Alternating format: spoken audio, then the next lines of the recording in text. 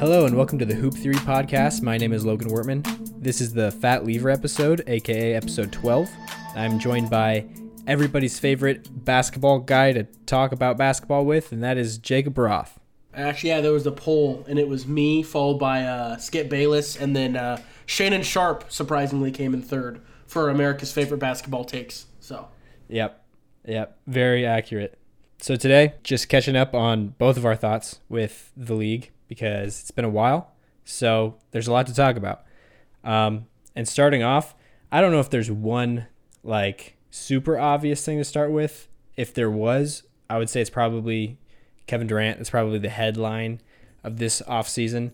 I don't even think I prepped you at all for this, but what do you think of KD's trade request? And give me, I guess, your top couple of teams, top handful of teams that you would like to see him on. I will give you the flip side first because, Celtics fan, I have to put the gross, weird, unrelated Celtics spin on it.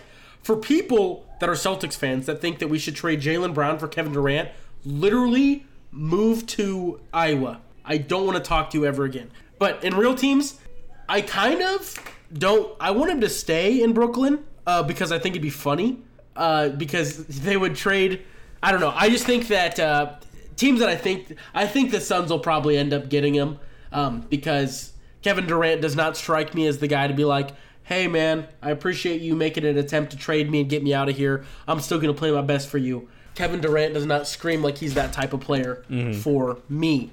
But the Suns is probably the biggest place I think he'll end up just because they have the assets. If they don't want to keep Ayton, they don't have to. The Suns have pieces that keep their core there because the Nets are like, we're looking for the biggest haul of all time, which is funny because the Nets were actually part of one of the biggest, craziest trades of all time, but they took the fat L and got old Paul Pierce and old KG, and the Celtics have a blossoming future now. Yeah. So, yeah, tied it into the Celtics twice. I think he'll end up a Sun, 100% honest. I don't really know where else he could go. There's other places that have been thrown out, but it just doesn't make sense to me. I'd like to see him go play with Brad Beal in Washington, but I don't think they have the assets for it.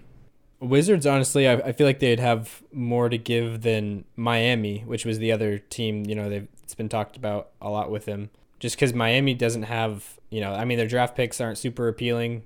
And, what in the world are you going to build a trade package for KD around out of, Miami's players beyond, Bam and Tyler Hero, which would definitely, that would be a good trade package for Kevin Durant. But, what are you doing as an organization at that point if you're giving up? I feel like at least Bam should be an untouchable for you, I don't see Miami being that great of a contender if they do give up those two guys, So even if they do get KD in return, maybe I'm wrong on that. But, yeah, I would like to see him go home, too, to D.C. I highly doubt it. But, they've got some younger pieces, a lot of them actually, and picks. So maybe I could see that happening if Brooklyn Nets decide to go full rebuild. Miami would be cool to see him go to. But yeah, like I said, I don't see very many ways they can get him. And then Phoenix, I like that one. And it's also a lot more realistic. So it's got both things going for him. As a Nuggets fan, I would not like to see that happen because this year is supposed to be our year finally. And that would kind of ruin or put a damper on things, at least, if Kevin Durant showed up in Phoenix. I've heard Spurs a couple times, too. I don't know if you've heard that, too, or if you had any thoughts on the Spurs. That would be good for our guy, Isaiah Roby, who just got picked up there off the waiver wire. The Miami thing, I kind of forgot that was one of the places he asked for. Makes sense because they were, the 1 seed. That seems to be his MO. Leave, go to the 1 seed, leave, go to the 1 seed. Well, I guess Brooklyn wasn't the 1 seed. But, no, I don't know how that would work. Kevin Durant and Greg Popovich just don't make sense in my brain. Not that Greg Popovich can't coach KD. I just don't know if KD can be coached by Greg Popovich, if that makes sense. Yeah. I just don't. That would be skeptical, and I think the Spurs have shown the world, hey, we're going to try and find our next Tim Duncan and that really super skinny center that's in France right now and tank our soul off for him. That's what it feels like to me. But like I said, I'm not sure 100%. But yeah, New Orleans is one thing that I saw. I wasn't really sure what made sense or anything like that, but they just have a lot of draft picks to give up due to AD. Mm-hmm. And they have like a Brandon Ingram-esque player. Do you want KD for Brandon Ingram? Personally, this sounds gross. Do you?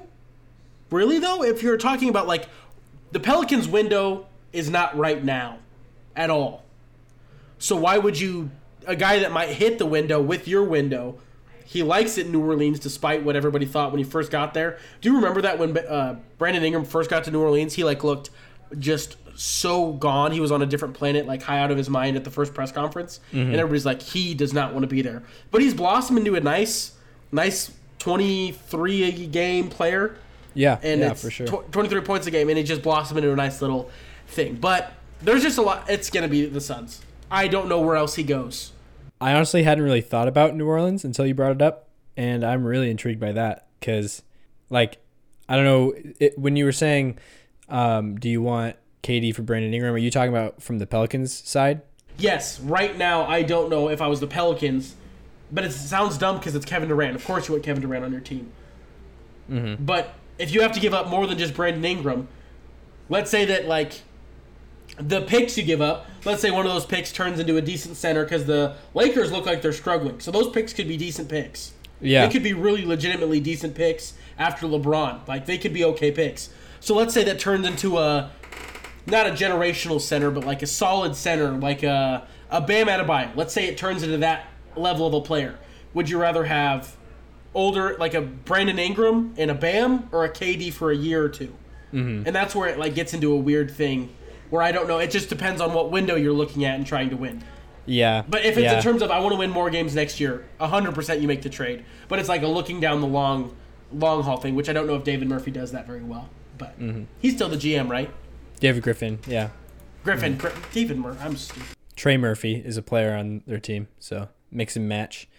Yeah, so no, that was really good. You made some good points there because I was completely on the other side of it from you until now at the end of what you just said there.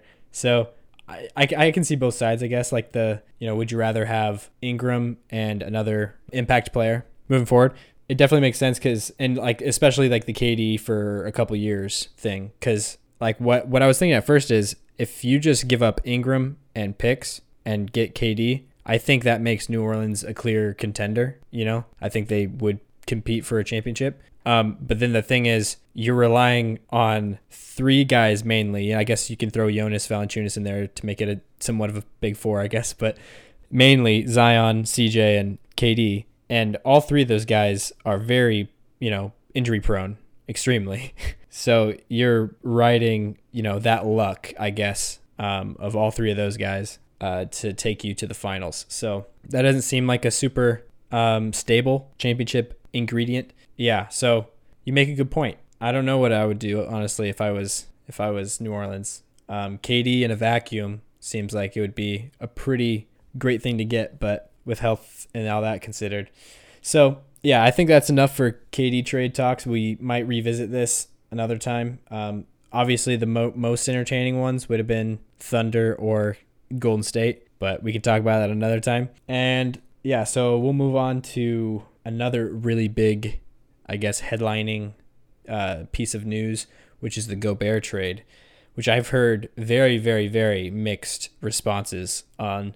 Some people I've heard like all the way say, like Bill Simmons, for example, said it was the trade he's hated most in the last 30 years. And some other people were very in favor of it for the Timberwolves. So, yeah, I guess I want to hear your thoughts initially from it.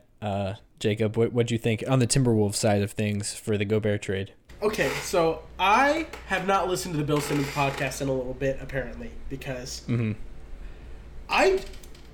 the only thing I'm super duper duper upset about losing is Jared Vanderbilt's defense if the goal is to win next year.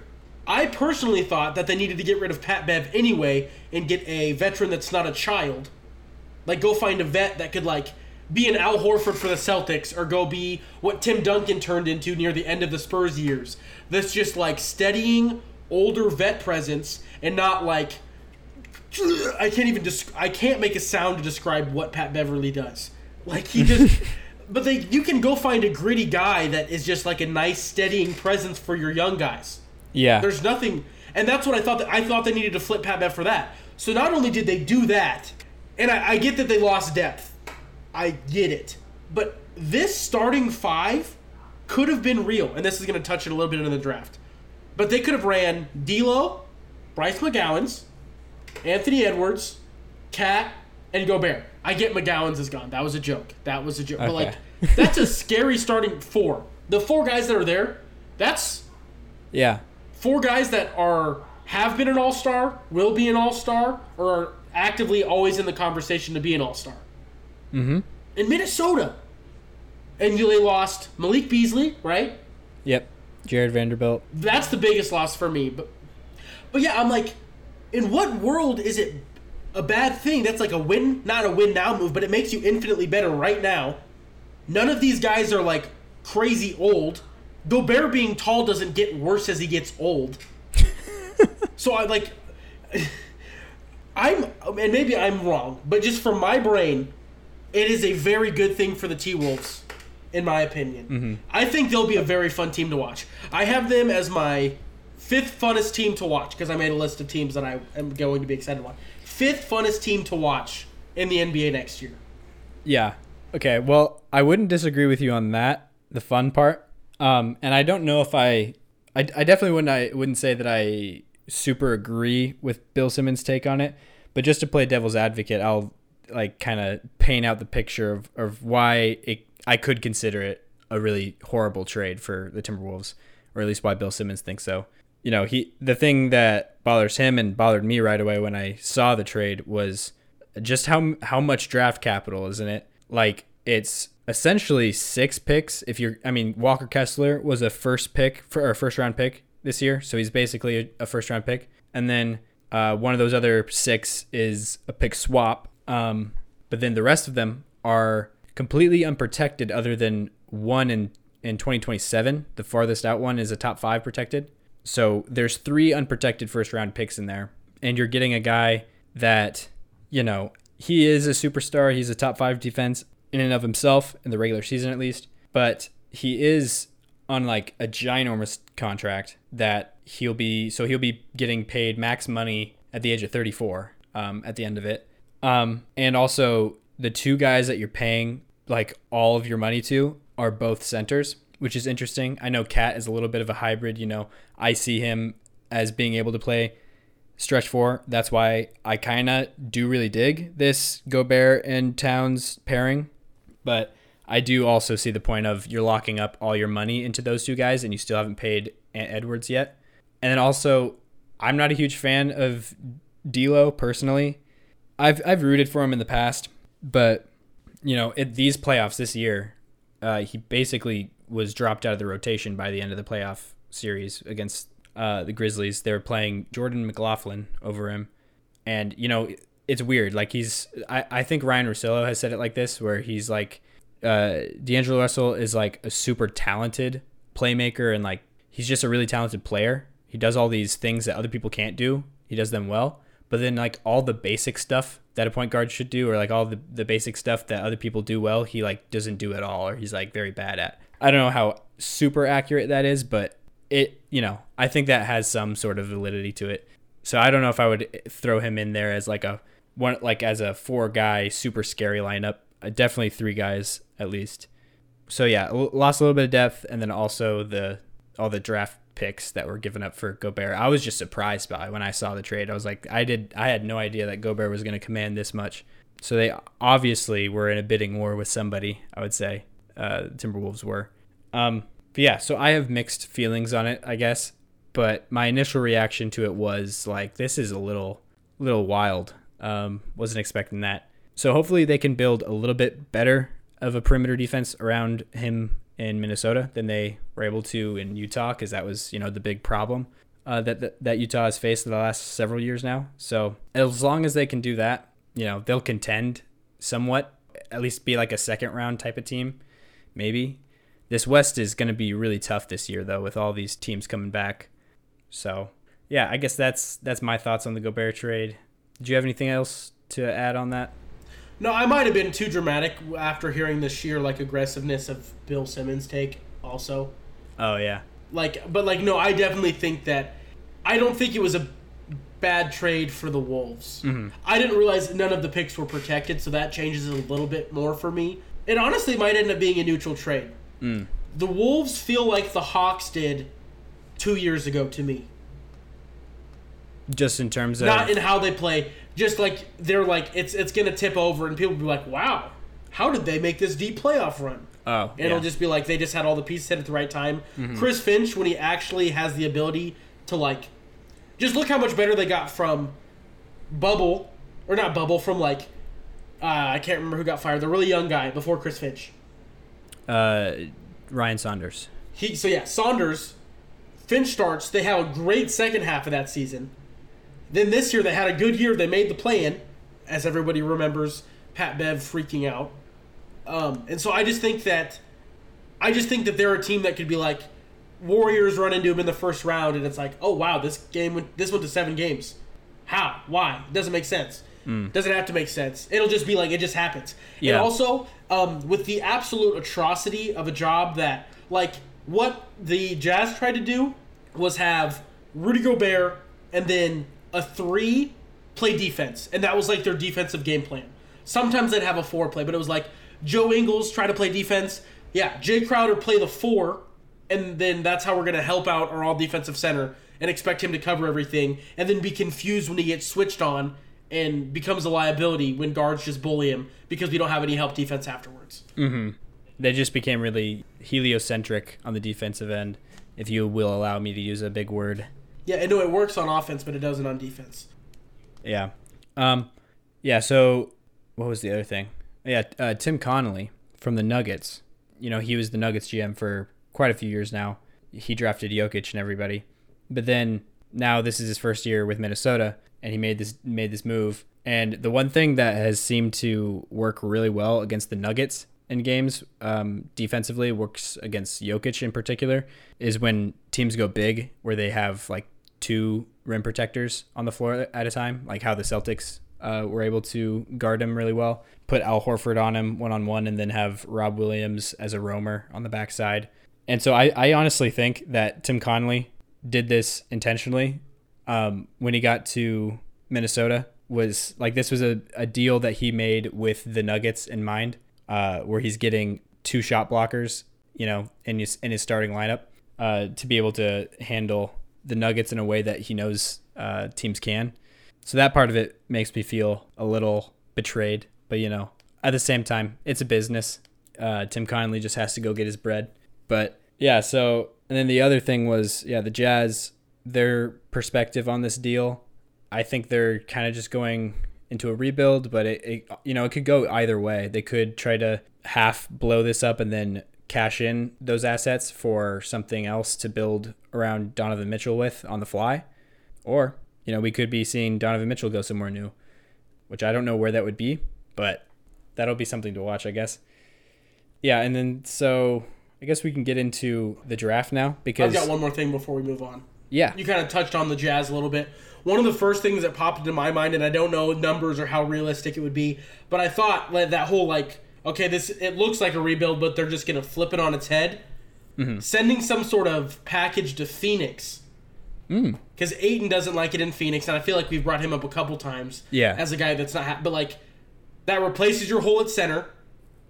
Yeah. It kind of moves you in this direction of, like, Ayton's a good defensive center, not as good as Gobert at this select shot blocking thing, but he does a better job on the perimeter. So maybe they're like, they got capital, and then sending a guy like, it won't be Pat Bev, but sending like a package to go get Ayton, put one of those picks in there, because Suns are short on picks, I think. I'm pretty sure they traded, maybe I'm wrong on that. I might be wrong on the picks thing, but like, yeah, I'm not flipping sure. it there and then going and finding just kind of doing just a pivot instead of it being this full rebuild.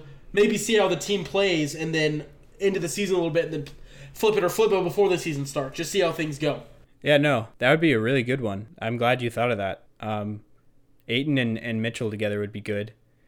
I feel like they would have a similar issue I feel like they would still need to solve the defense around Ayton problem. You know what I mean? Around that center spot, which Patrick Beverley helps a lot with. Jared Vanderbilt. Like they have a real 4, not a 3 playing 4. They would have a real 4 playing power forward. Yeah, and who can switch and help. Jared Vanderbilt's like my favorite player in the NBA for some reason. I don't know why. I don't know if it's his smile or what, but he's just big fan of Jared Vanderbilt. Mm-hmm. Me too. I wish the Nuggets still had him, to be honest. But yeah, so I think that's good on the Gobert trade. Some interesting takes there, some interesting thoughts. So usually the draft is probably like our most hype time of the year for us, I feel like. Yeah. Would you agree with that? No, usually the National Bingo Association gets really pumped for draft time. Like we're always like, oh, what's going to happen? Both NFL and NBA. At least me and Anthony get pretty pumped for the NFL one. But yeah, I agree. Yeah. So I thought it just makes sense to at least talk about the draft because we haven't yet, which is not normal, but let's get into it, I guess. Let's start off with the main part of the draft, the top 3, the order they went in. For me, at least, with the top 3, we were hearing at first, that it was going to be Jabari 1, and then Chet and Paulo in that order. That's what was reported like for a few weeks before that, and then like it got full on reported by Woj just like that morning, I believe, of the draft day, and I thought it really could have gone in any order, but like that was what I liked the most in terms of the fit for what teams they went to. I think you felt the same way on that.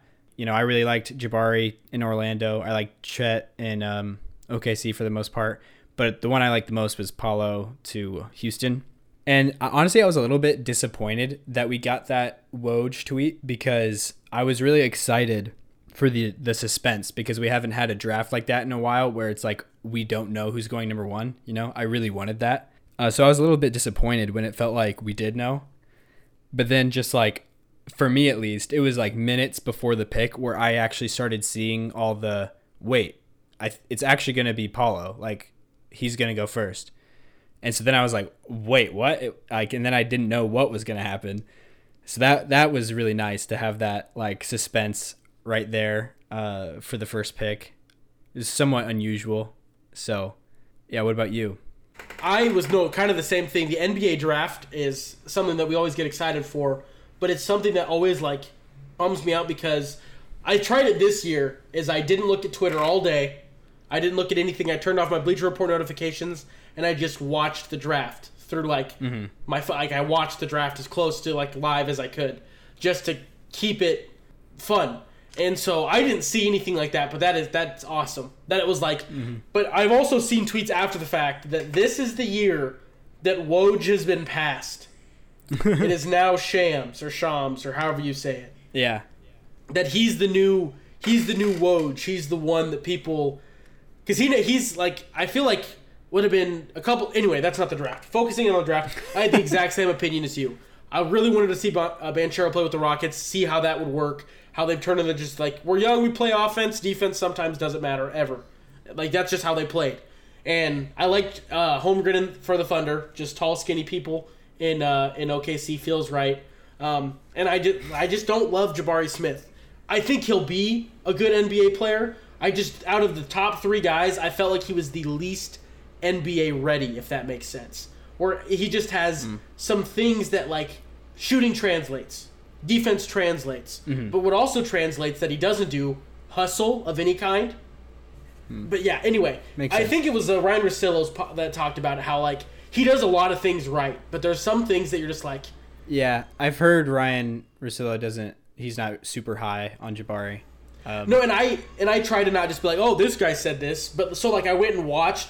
Granted, it was things that like I tried to watch both sides. And there's moments where, like, this guy is one of the best players I've seen in a while. And then there's other moments where, like, what?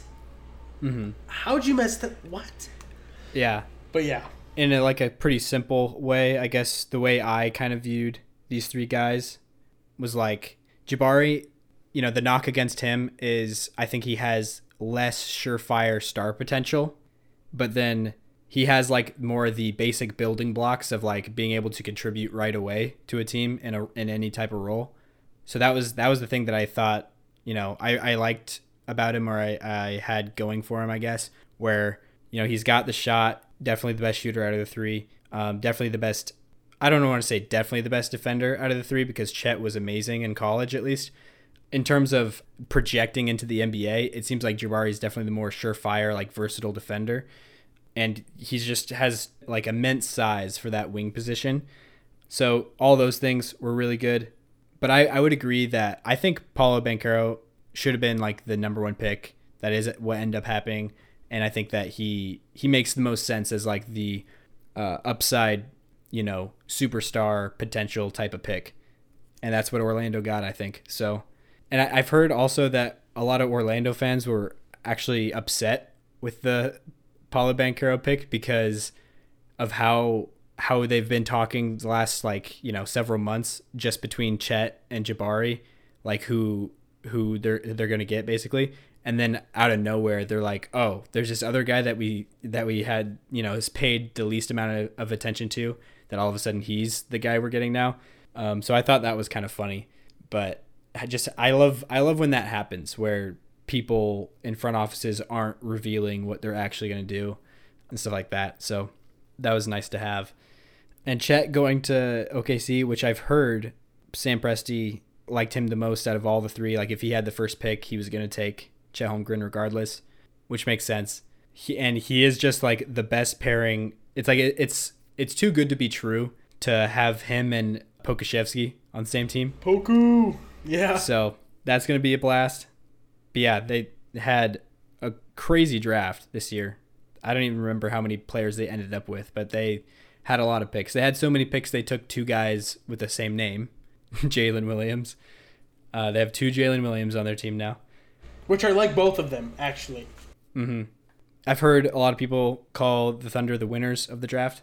But, yeah, so I think that's probably who I would go with in a pinch too, just because of the sheer amount of people that they got in the draft. And they also had the number 2 pick, who was like arguably the number 1 pick. So, yeah, do you have any other candidates, I guess, for like winners of the draft? Worst, I had Minnesota had the worst draft because they traded away McGowens after they picked him. So that kind of sucks for them. Just kidding. But so like I did give everybody a brief, quick letter and then like a quick sentence. For OKC, I said OKC did it again. Had a great draft, maybe the best out of anyone.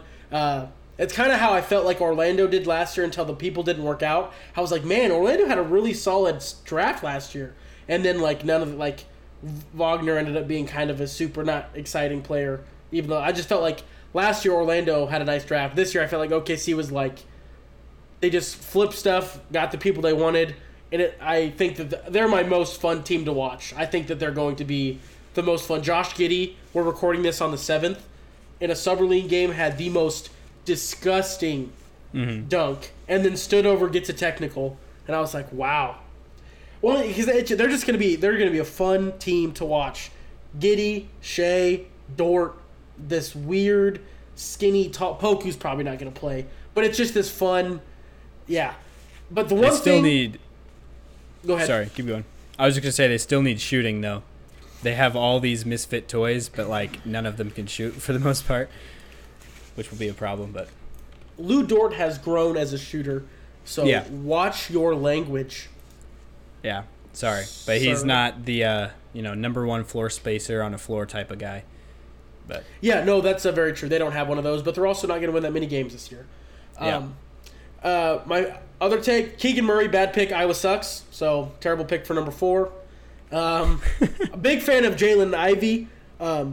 I really, really hope secretly that they turn into like a Dame CJ McCollum thing in Detroit. I really like Jaden Ivey. And I think he'll fit. It seems weird to use that high of a pick on guards back to back, but Ivey was just the guy, and I think it'll work out for him. I really hope it does. Yeah, and they're both basically wings, especially Cade. Cade is definitely a wing, but like Jaden Ivey's a big guard. He's like a John Wall size guy, so it works. No, I agree.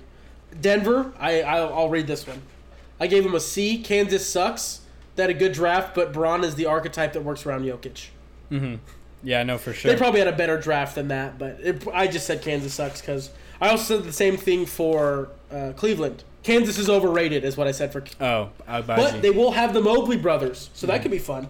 Yeah. That'll be like a cool little zip and zap like the Lopez brothers, but maybe it'll work.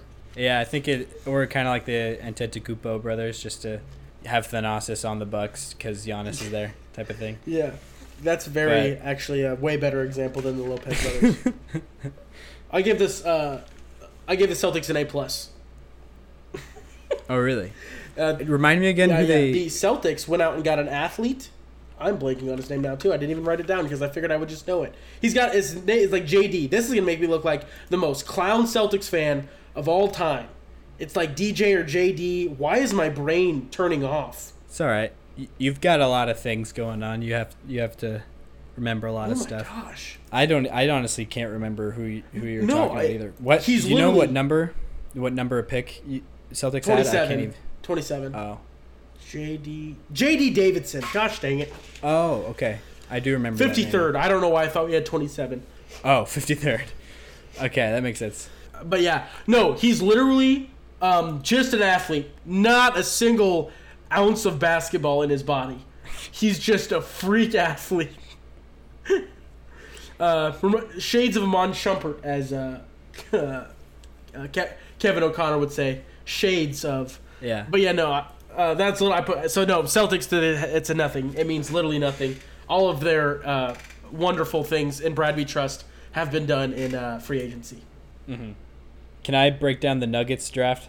Yes, go for. I would actually like to see where, because I only looked at Braun and then I was like, I have no clue who the other two people are. Mm-hmm. I do, but I don't enough. So I would love to hear that. Yeah. So when I saw I don't know how long ago before the draft it was, but whenever the Nuggets traded JaMychal Green to OKC for the 30th pick, and obviously we had the 30th and the 21st pick in the draft, I was like, we usually don't draft very many players, so that's probably like a deal to package those picks together to move up to like 15 is what I thought. Try to go get either Agbaji from Kansas or AJ Griffin from Duke. So those were my top two guys that was like, I really want the Nuggets to get one of these two guys. And I really thought with the 21st and 30th pick, that's what they were going to try to do. They ended up not doing that. I heard that they were trying to do that, but they couldn't find a deal to actually make. So they ended up just, drafting two guys in the first round, which that's fine too. And they ended up getting a guy not too far off from what I wanted up at like 15 with the 21st pick. Because literally on my wish list, and if you guys have listened to the podcast before, then you probably know that when I watch the draft from the Nuggets point of view, I like to kind of make notes of who I would take, who's left on the board at the Nuggets pick. And so this year, number one, like I said, I had either Griffin or Agbaji, probably Griffin first and then Agbaji. And then after that, it was Malachi Branham, who made it all the way to pick 20. So the pick right before the Nuggets, the Spurs took Malachi Branham from Ohio State.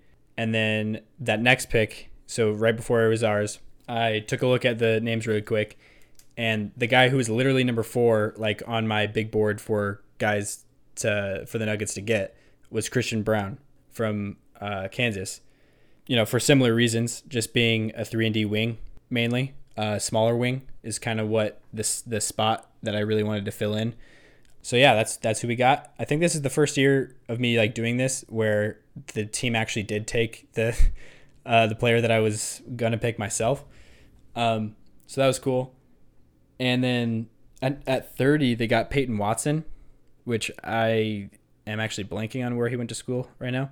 And I don't think I really knew of him before they took him, because I was not near as studied up on the draft this year as compared to other years.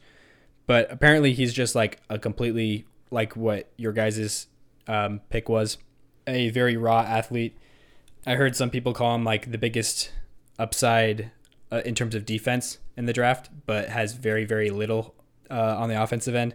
So knowing the Nuggets and knowing Michael Malone, I'm sure he's probably not going to get very much time. And I'm okay with that because of the roster we have coming back this year. But Christian Braun might actually get into the rotation a bit at times, especially with, injuries here and there. And I think he'll slide in well. And then there was one more guy that we got in the second round. I think it was the 40 something pick, and it was Kumagante. I don't want to butcher his name. I think I just did, but I know that he's like a rim protector, rim runner type guy. That's supposed to, at least, like, they project him to be able to switch across positions, which is the exact type of defensive player that I've said for multiple years now that I would like to pair Jokic with.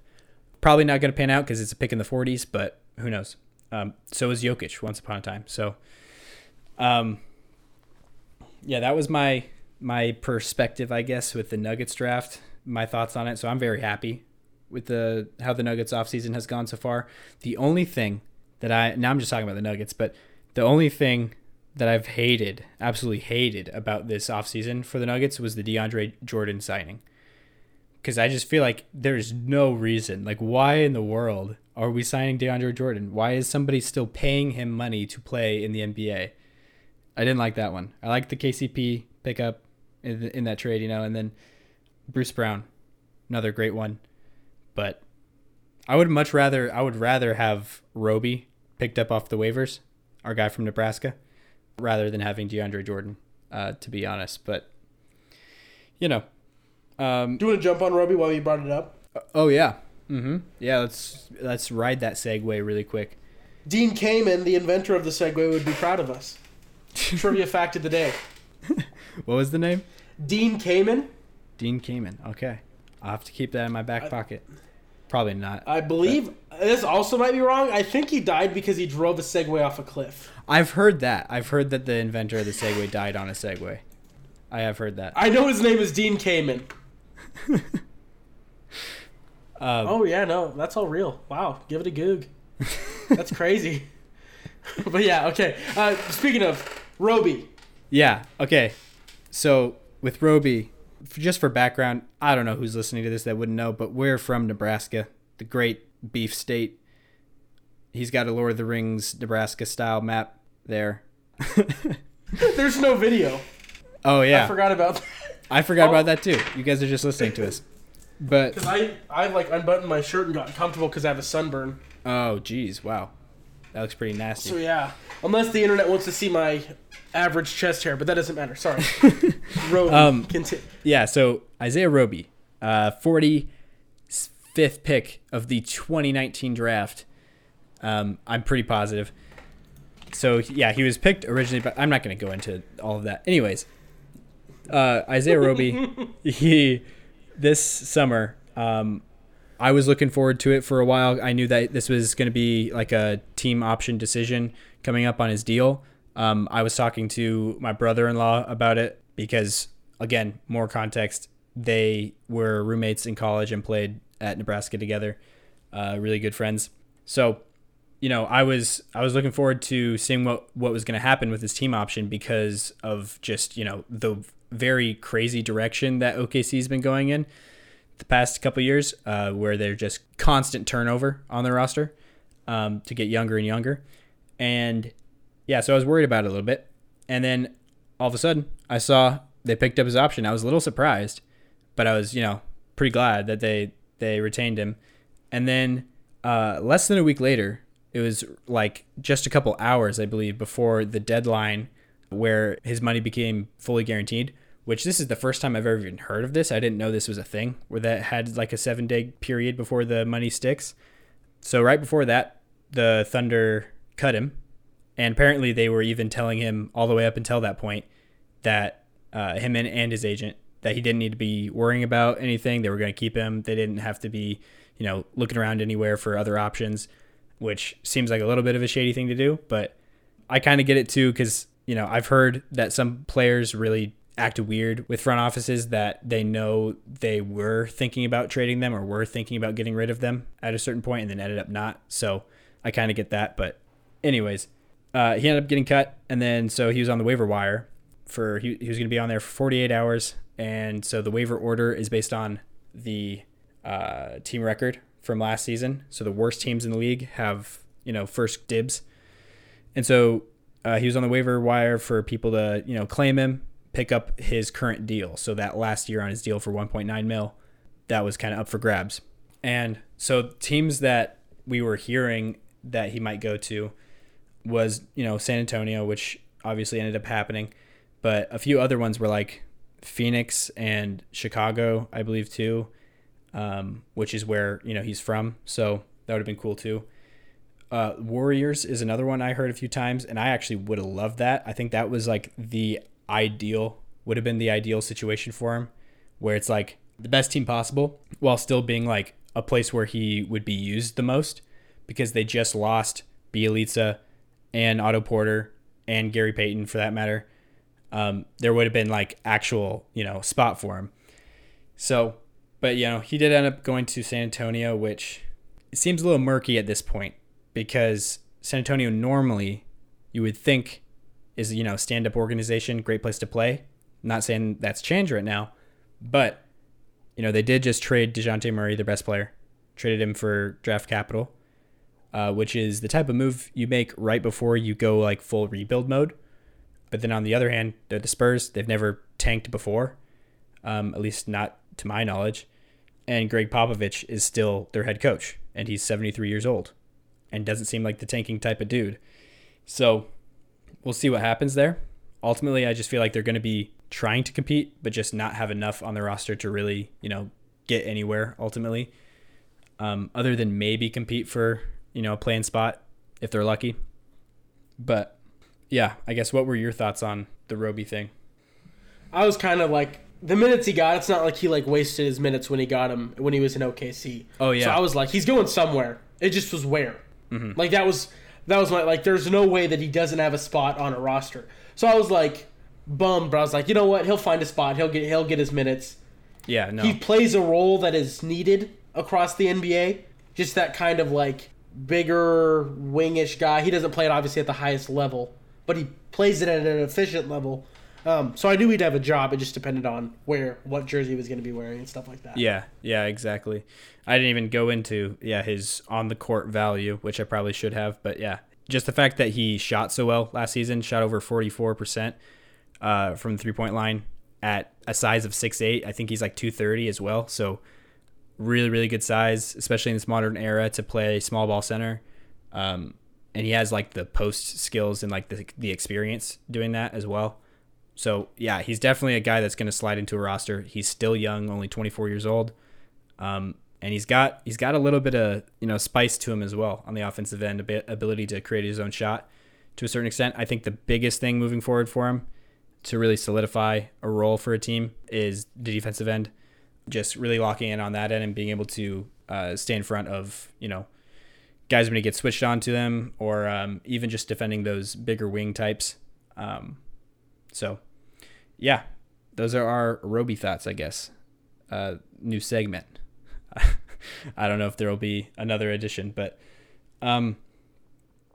yeah, so let's move into the Celtics now. This is like kind of one of the mainer, I don't know if mainer is a word, but one of the more main reasons why I decided to have Jacob on to talk was to talk about the Celtics, which I'm very, very interested in.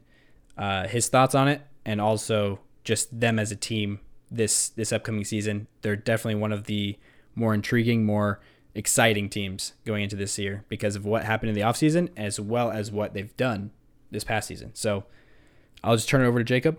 Just let out all your thoughts on the Boston Celtics. Yeah, so to start, I guess, looking at the season, I was like, obviously you're bummed you make it to the championship and you lose after not commanding, but looking like you were on the point of getting a 3-1 lead.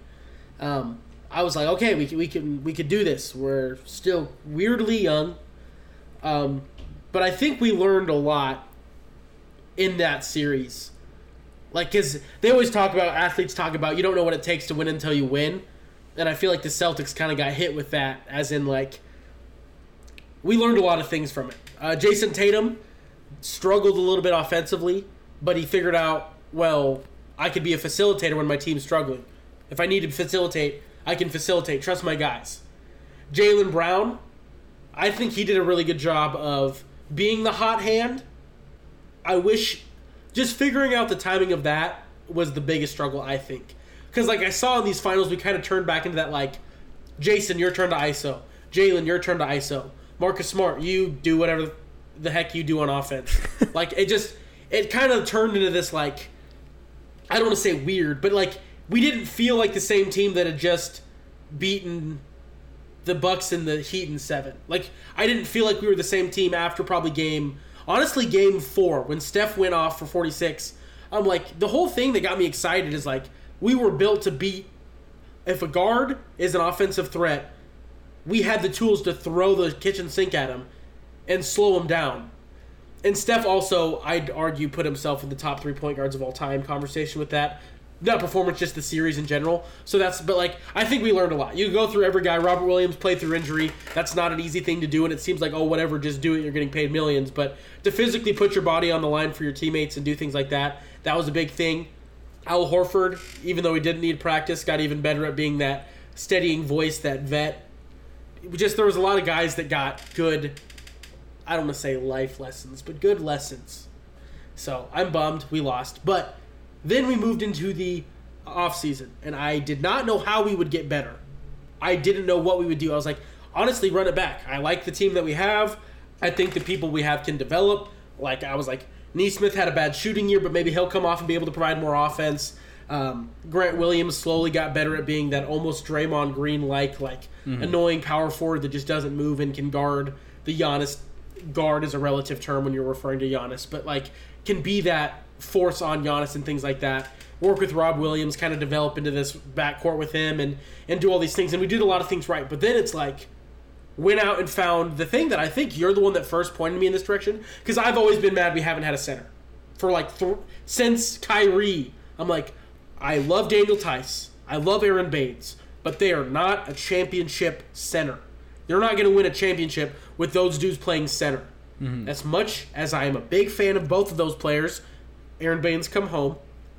I just don't want them playing center if I'm trying to win a championship. But then you were like, well, a playmaker could help. Like, just a true... And I think Marcus Smart evolved in that a ton. Mm-hmm. But then we got caught against the Warriors as our bench struggled so bad because starters couldn't play with bench guys because the playmaker wasn't playing because Marcus Smart went off. And Marcus Smart was dishing it and people were missing and things like that. And then we just went and got Malcolm Brogdon for dirt. For literally... just, here's Daniel Tice. Here is... Aaron Nesmith. We lost Nesmith. That one bummed me out. Because he did just have a down year last year. But I don't even know if we gave up a pick.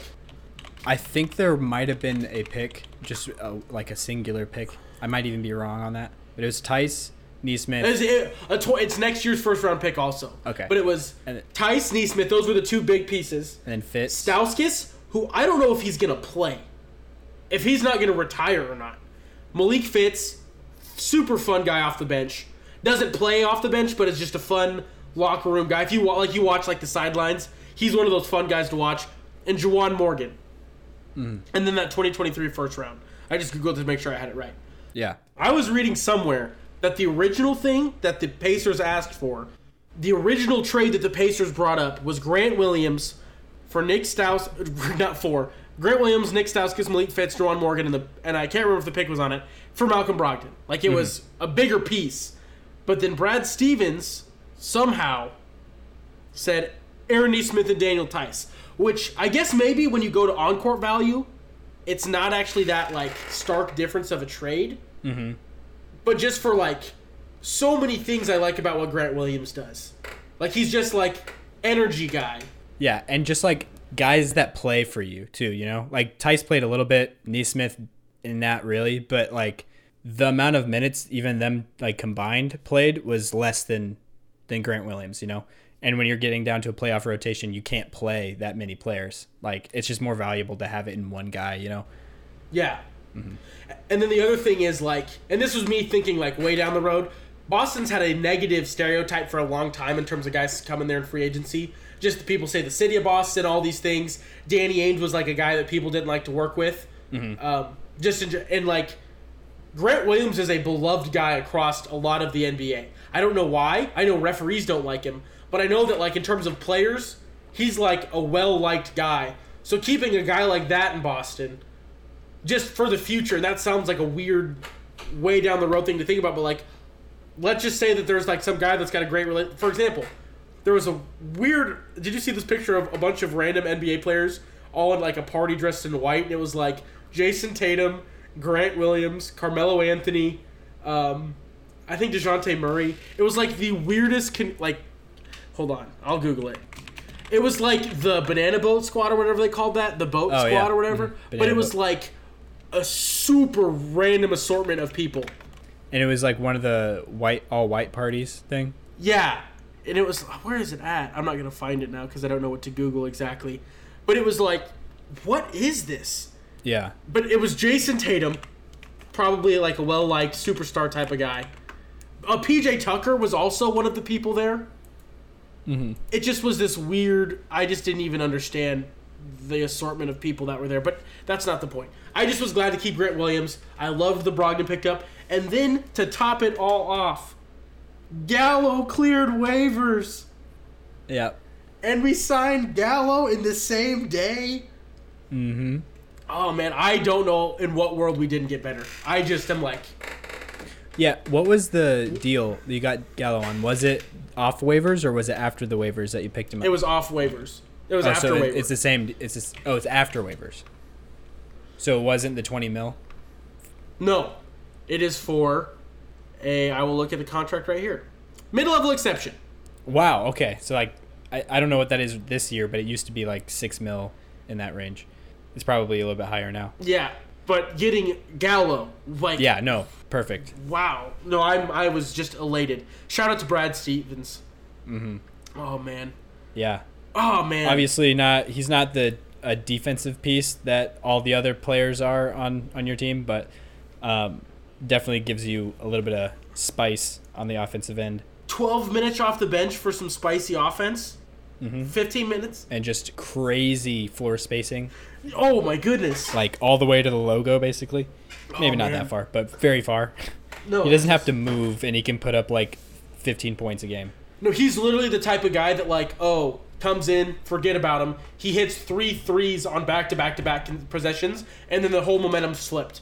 He could be what Al Horford did, minus in that game 1 of the finals, where Al Horford was like, I'm dropping 26. Mm-hmm. But no, I was just over the moon on that pick. Yeah, no, I definitely understand why.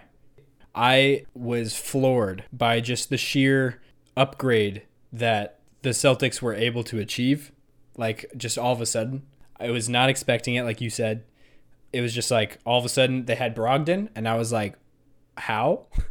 And I saw the deal, and I was like, how is there not another team willing to give up more, than they did for Brogdon? I get probably maybe the health concerns thing, but the Celtics, they lost basically nothing in that deal, a first round pick isn't nothing, but they lost center minutes.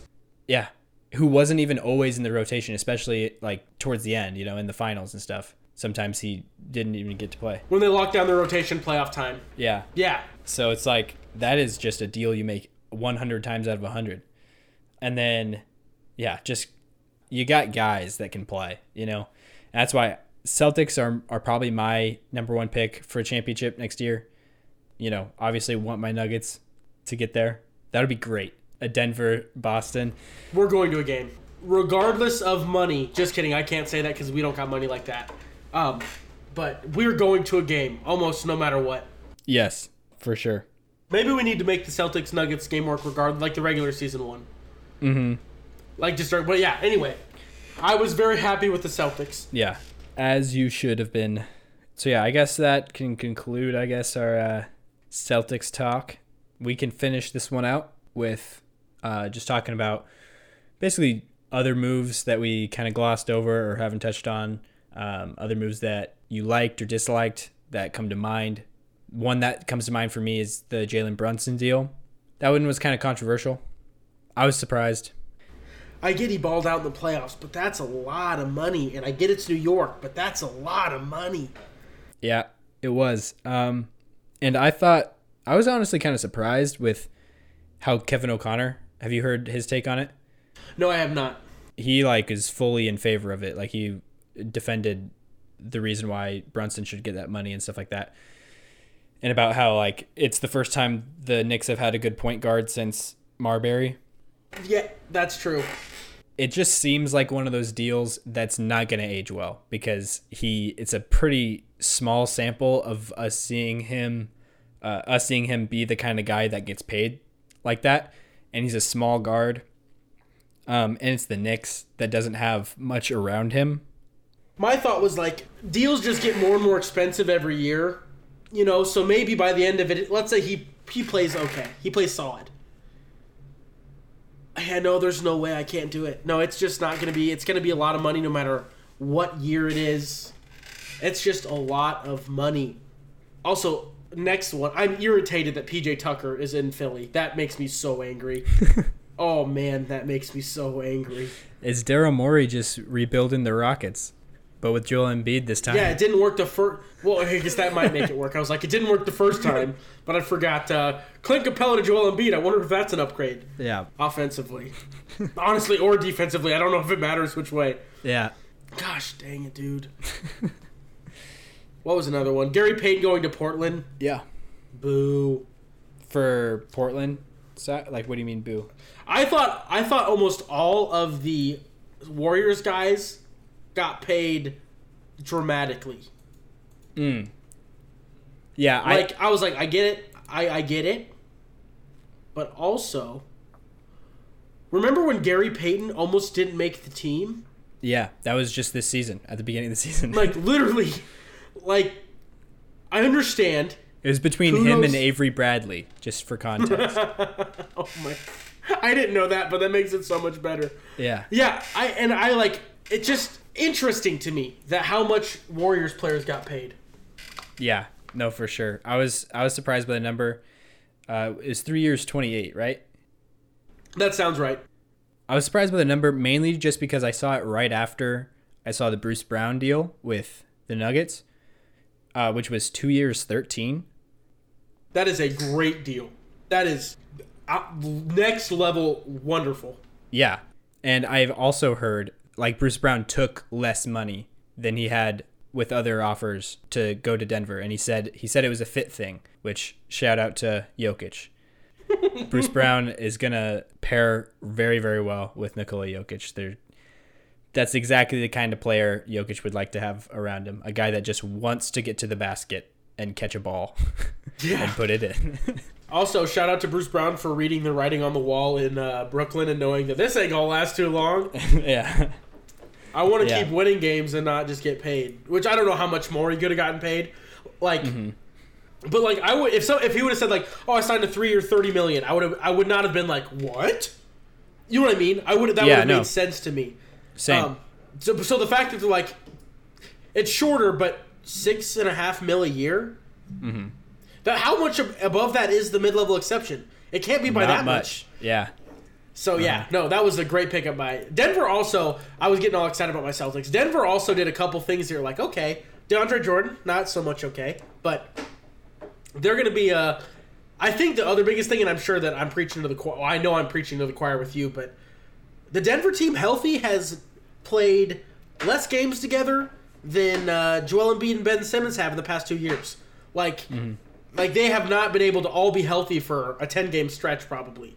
Which maybe that's kind of a forever problem for MPJ and an unfortunate knee thing for Jamal Murray. But that's just one thing that I think people forget about is like the Nuggets were like a legitimate playoff threat about as crippled as you could be without losing your best player. Yeah. Like Campazzo played a lot of playoff minutes, which sounds gross to say. Our literal starting backcourt that played 35 minutes plus every game for 2 series in a row was Facu Campazzo and Austin Rivers. Oh, shout out to Austin Rivers. And Marcus Howard was one of the backups in that. None of those guys play in this season. They're not going to be in a rotation on any team. They were our starting backcourt. It's like how I felt when Brad Wanamaker was playing playoff minutes, and I was like, why? Yeah. Can we not find a different person to play point guard? Mm-hmm. But I'm really glad we got KCP in place of Monte and Will Barton, because where Will Barton and Monte Morris come in handy that KCP doesn't is more of like the ball handling ability type of thing, which we're not going to need near as much of with Jamal back and Bones Highland continuing to develop. And then obviously Jokic is going to have the ball a lot. Even Porter coming back, handling it a little bit. Gordon, people forget sometimes that that's kind of one of his skills on the offensive end, is being a little bit of a facilitator. So I'm glad we were able to cash in two of those guys that had kind of a overlapping skill, on the roster for a guy that's just going to defend and shoot, and he can do a little bit more if you ask him to, but at the minimum, what you're going to get from him is defense and shooting. Yes. Yeah, so I guess some other deals. Maybe I should actually look at some on my phone instead of just trying to use my brain. There was James Harden took less. He declined his option, which is $47 million, and then re-signed a contract for $30 million a year with the Sixers, which is very uncharacteristic. Well, also, I don't know if he was in a situation where he ever truly bought in. You know what I mean? Yeah. I think Embiid, as much as he annoys, non-Suns fans, or Sixers fans, I think that he does a really good job of, being an approachable, likable guy on an NBA roster. Mm-hmm. I was a little bit surprised, though, after, in the post-game stuff in the playoffs, Joel Embiid saying things like, "Oh, James Harden, he's not that scorer anymore. He's just a facilitator." I was like, I wonder if that's good for James Harden to hear, or if he's offended by that. Well, because I really feel like Embiid's the type of guy that'll say it to your face too. I don't think that he's so I wonder if he's just it's okay, bro. Yeah. I need a facilitator too. Mm-hmm. And if you hit shots when you it, you don't need to be the 40 points a game, carry us to the I'll do that. Be a different piece of the championship. You know what I mean? Because I do think, as much as he makes me mad, I've learned to appreciate Embiid a little bit more. I think he's just a really, for being new to the game in terms of life, he's a really smart basketball guy. Yeah. But don't tell Anthony I said that. Yeah, and then I guess we'll end this in the best way possible, talking about Ricky Rubio. So Ricky Rubio, he was having the season of his career last year with the Cavs, and the Cavs were having a great season, unpredictably, other than by me. But and then he got traded to the Pacers after he tore his ACL, unfortunately. And then now, after his contract was up with the Pacers, because he was on an expiring deal, he's going back to the Cavs for a 3-year deal, $18.4 million, which is pretty team friendly. Honestly, it's only 6.1 something a year. So, yeah, love to see it. Ricky Rubio is one of my guys. It was just interesting, is I feel like the best way to say it. It was just an interesting move. I feel like the Pacers had to know. I don't know. Maybe not. I don't know.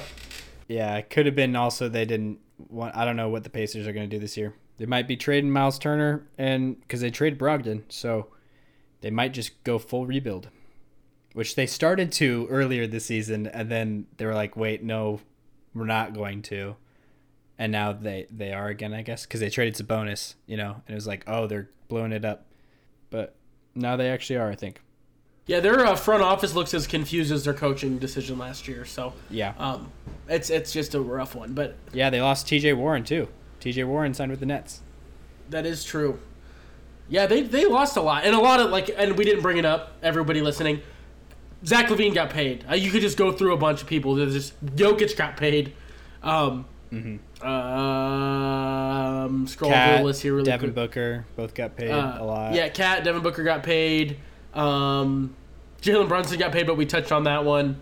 Shout out to Mo Bamba for getting a deal. That's not really as related, but we don't really need to go into it. Lou Dort. What did you think of Lou Dort? It was 4 years, 87.5, I think. I think I think it was 5 years. 5 years, 87.5.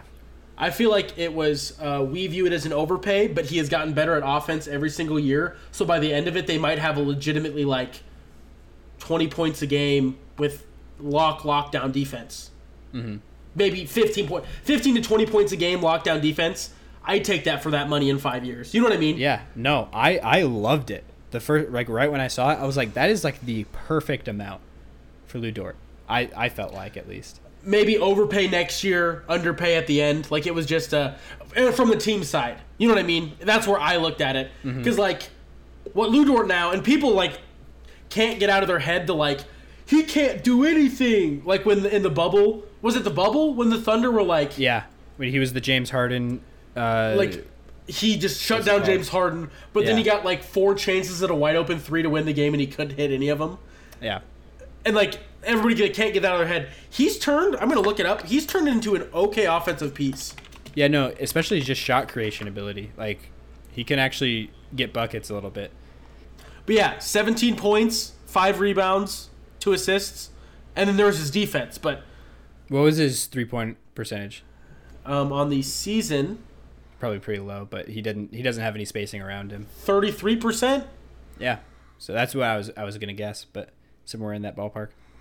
Field goals are 40%. Free throws 84%. These don't sound like an offensive, like, what a bum. 84 is good. Yeah, for free throw shooting, that definitely projects to be a little bit better of a shooter. Field goal is a little low, but he's also not taking a ton of shots because he has... Oh, man, the Thunder are going to be so fun. Anyway, thank you for asking me to be on, my guy. Yes, I think this is a good spot to end. Thank you guys for listening. Be checking out the YouTube channel. I'll probably be getting back to uploading more consistently, putting out some Pirtle videos as well as some Sporkle quiz videos, which I still haven't heard if people like those or not, but I know for sure people like the Pirtle ones, so I'll be doing some of those. And yeah, just keep updating the Spotify feed. Also, keep refreshing that. Is this going on YouTube? This is just going to go on Spotify, I think. Okay, go to the most recent video and comment. If you had to pick one Limp Bizkit song to be your walk-up song for wrestling, what Limp Bizkit song would you pick? That is a great question. Yeah, mine is My Way, but only the, yeah, like at the beginning where like they're whispering words into the mic. Not the rest of the song, just the whispering part. I would definitely have to either go Break Stuff or Nookie. Oh, that's... Also, it's crazy to me that Fred Durst was pulling Christina Aguilera at one point in time. That blows my mind. But anyway, that is what I will leave the podcast on. I was not expecting that we would be talking about Limp Bizkit at all. But anyways, thank you guys for listening. Like I said, check out all the stuff. Just, you know what to do. Bye-bye.